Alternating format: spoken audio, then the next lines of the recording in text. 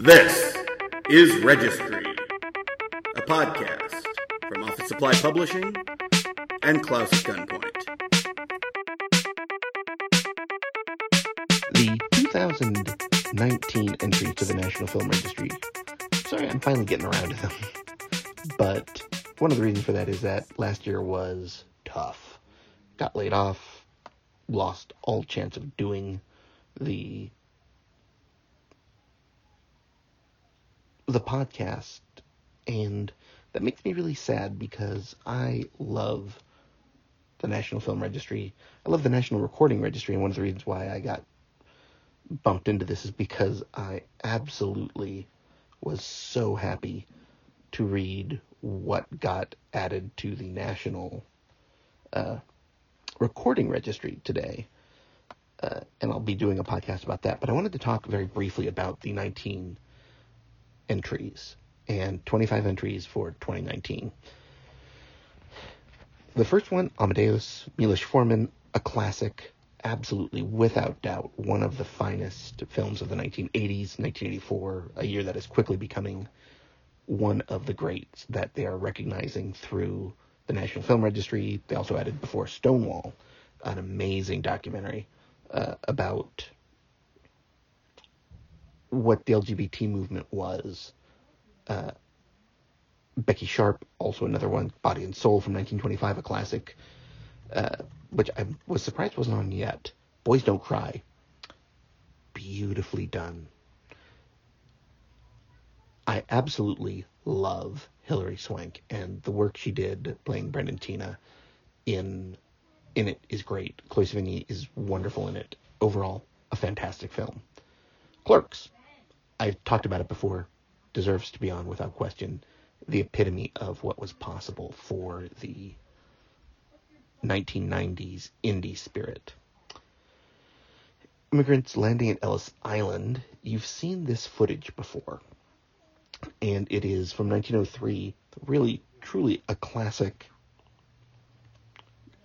film that I think one of the big things about it is that it is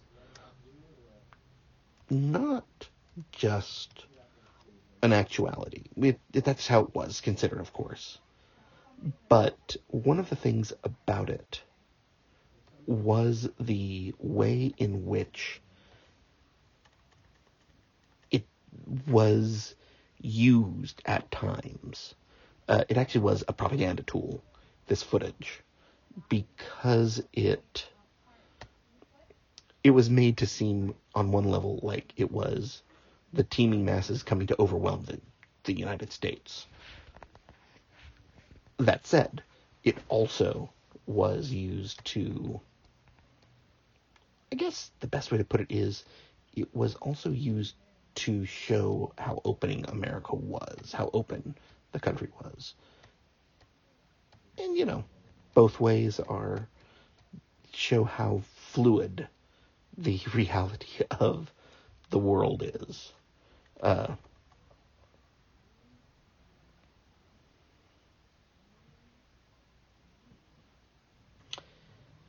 course, it wouldn't be the National Film Registry if there wasn't a film I had absolutely never even heard of called Employee's Entrance, which I was interested in because it sounded from first glance like a film I would not enjoy and could rail against on this. Instead, it turned out to be a very, very different film. And it was... what's the best way to put it? It's sort of it's a pre-code film about a New York department store.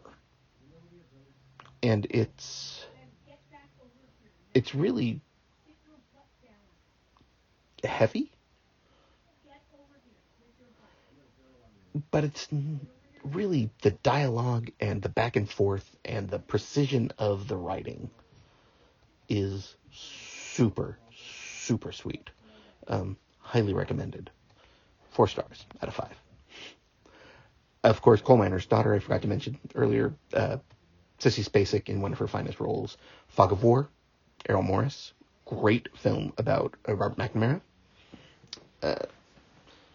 Gaslight, how could that not have been on earlier? This is one of those ones that's like, really? Now? George Washington Carver at Tuskegee Institute is one of the films that I knew existed because when you see a documentary about George Washington Carver, it usually features some of this footage, and it's beautifully done. I guess is probably the way to think about it.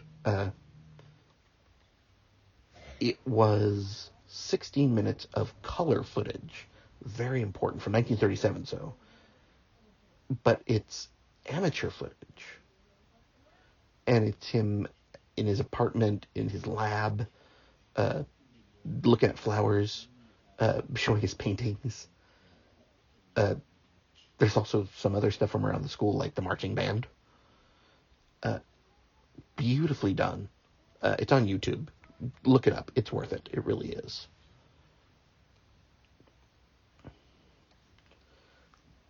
Two films that I had never seen. I Am Somebody and Girlfriends. And Girlfriends, Claudia Wiles, it's about a photographer and wanting to move beyond. And it's a really sort of a intimate film in a way. And when I finally saw it, it was like, okay, I get that. The other one is one I had never even heard of called I Am Somebody. And at first I thought it was a film called I An Actress, which I don't know how I made that mistake in my head, because that's already on the registry, and it's really good. But it's a documentary about the civil rights movement, and that's one of my favorite aspects that I like to look at, how we document sort of the movements that change everyday life. The Last Waltz, of course, is about the band. I should say the band. Good. Not my favorite. Certainly did not deserve to be on there before. You know what I'm going to say. You know. It's all about Stop Making Sense. But this is Scorsese at the Winterland in 1976. It's good. It's a good document, but it's not, like, awesome. My Name is Una. Now, this is a film I've given a chance to a number of times, and I'm not a huge fan. But I understand the point of it being on here. It is another film by a woman director, which is great. I want to see more women director on the registry. It is one of those, like, films that just, it has its move into you that becomes great. It's 1969, Gunvor Nelson, but she described her stuff as personal cinema, which is the perfect example. It's weird, it's strange, it's about memory, it's about imagination, it's about losing oneself in oneself, if that makes any sense. A New Leaf. This is funny because I had randomly came across this about 5 years ago. It's Elaine May, and it's good. It's not great, but it's good.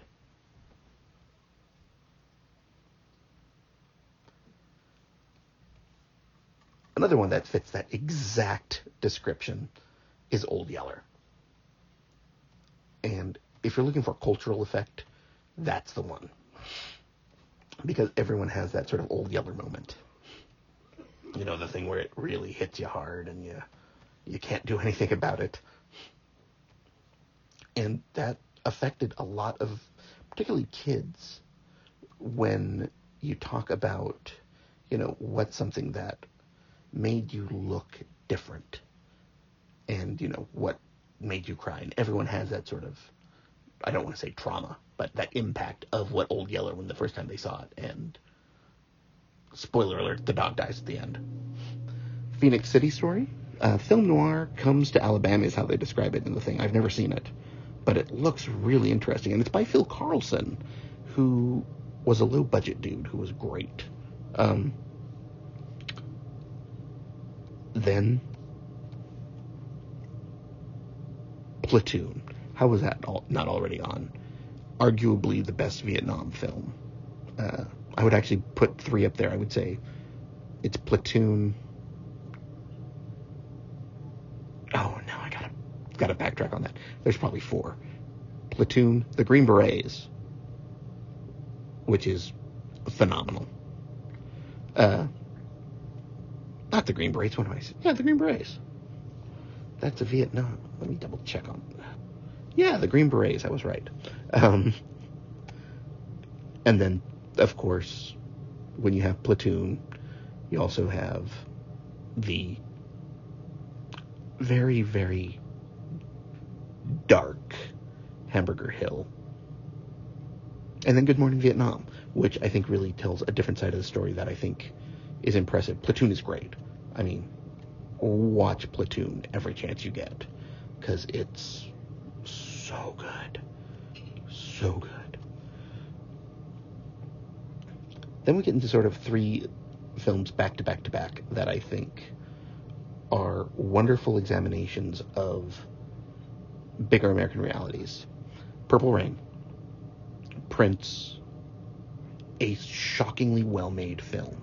And I'm saying that as a guy who loves Prince. And it's not only about the documentation of the music, but about how the story happens. Once hugely used a lot of the same concepts that made Purple Rain so successful. Real Women Have Curves. It gave us America Ferrera. What can you do wrong there? She's Gotta Have It, of course, Spike Lee. So you have, some of the big names coming up. But She's Gotta Have It is, well, not my favorite Spike Lee. That would be actually Malcolm X.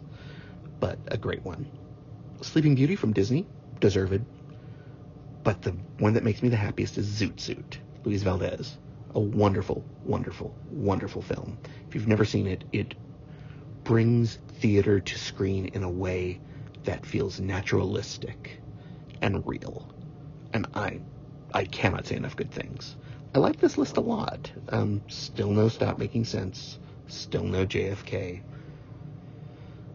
Sigh. Still no Sunstone.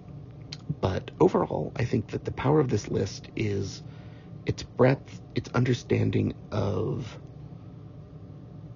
we need to start focusing more on filmmakers of color and women filmmakers. And I'm glad to see that they've finally done something phenomenal to bring that attention back.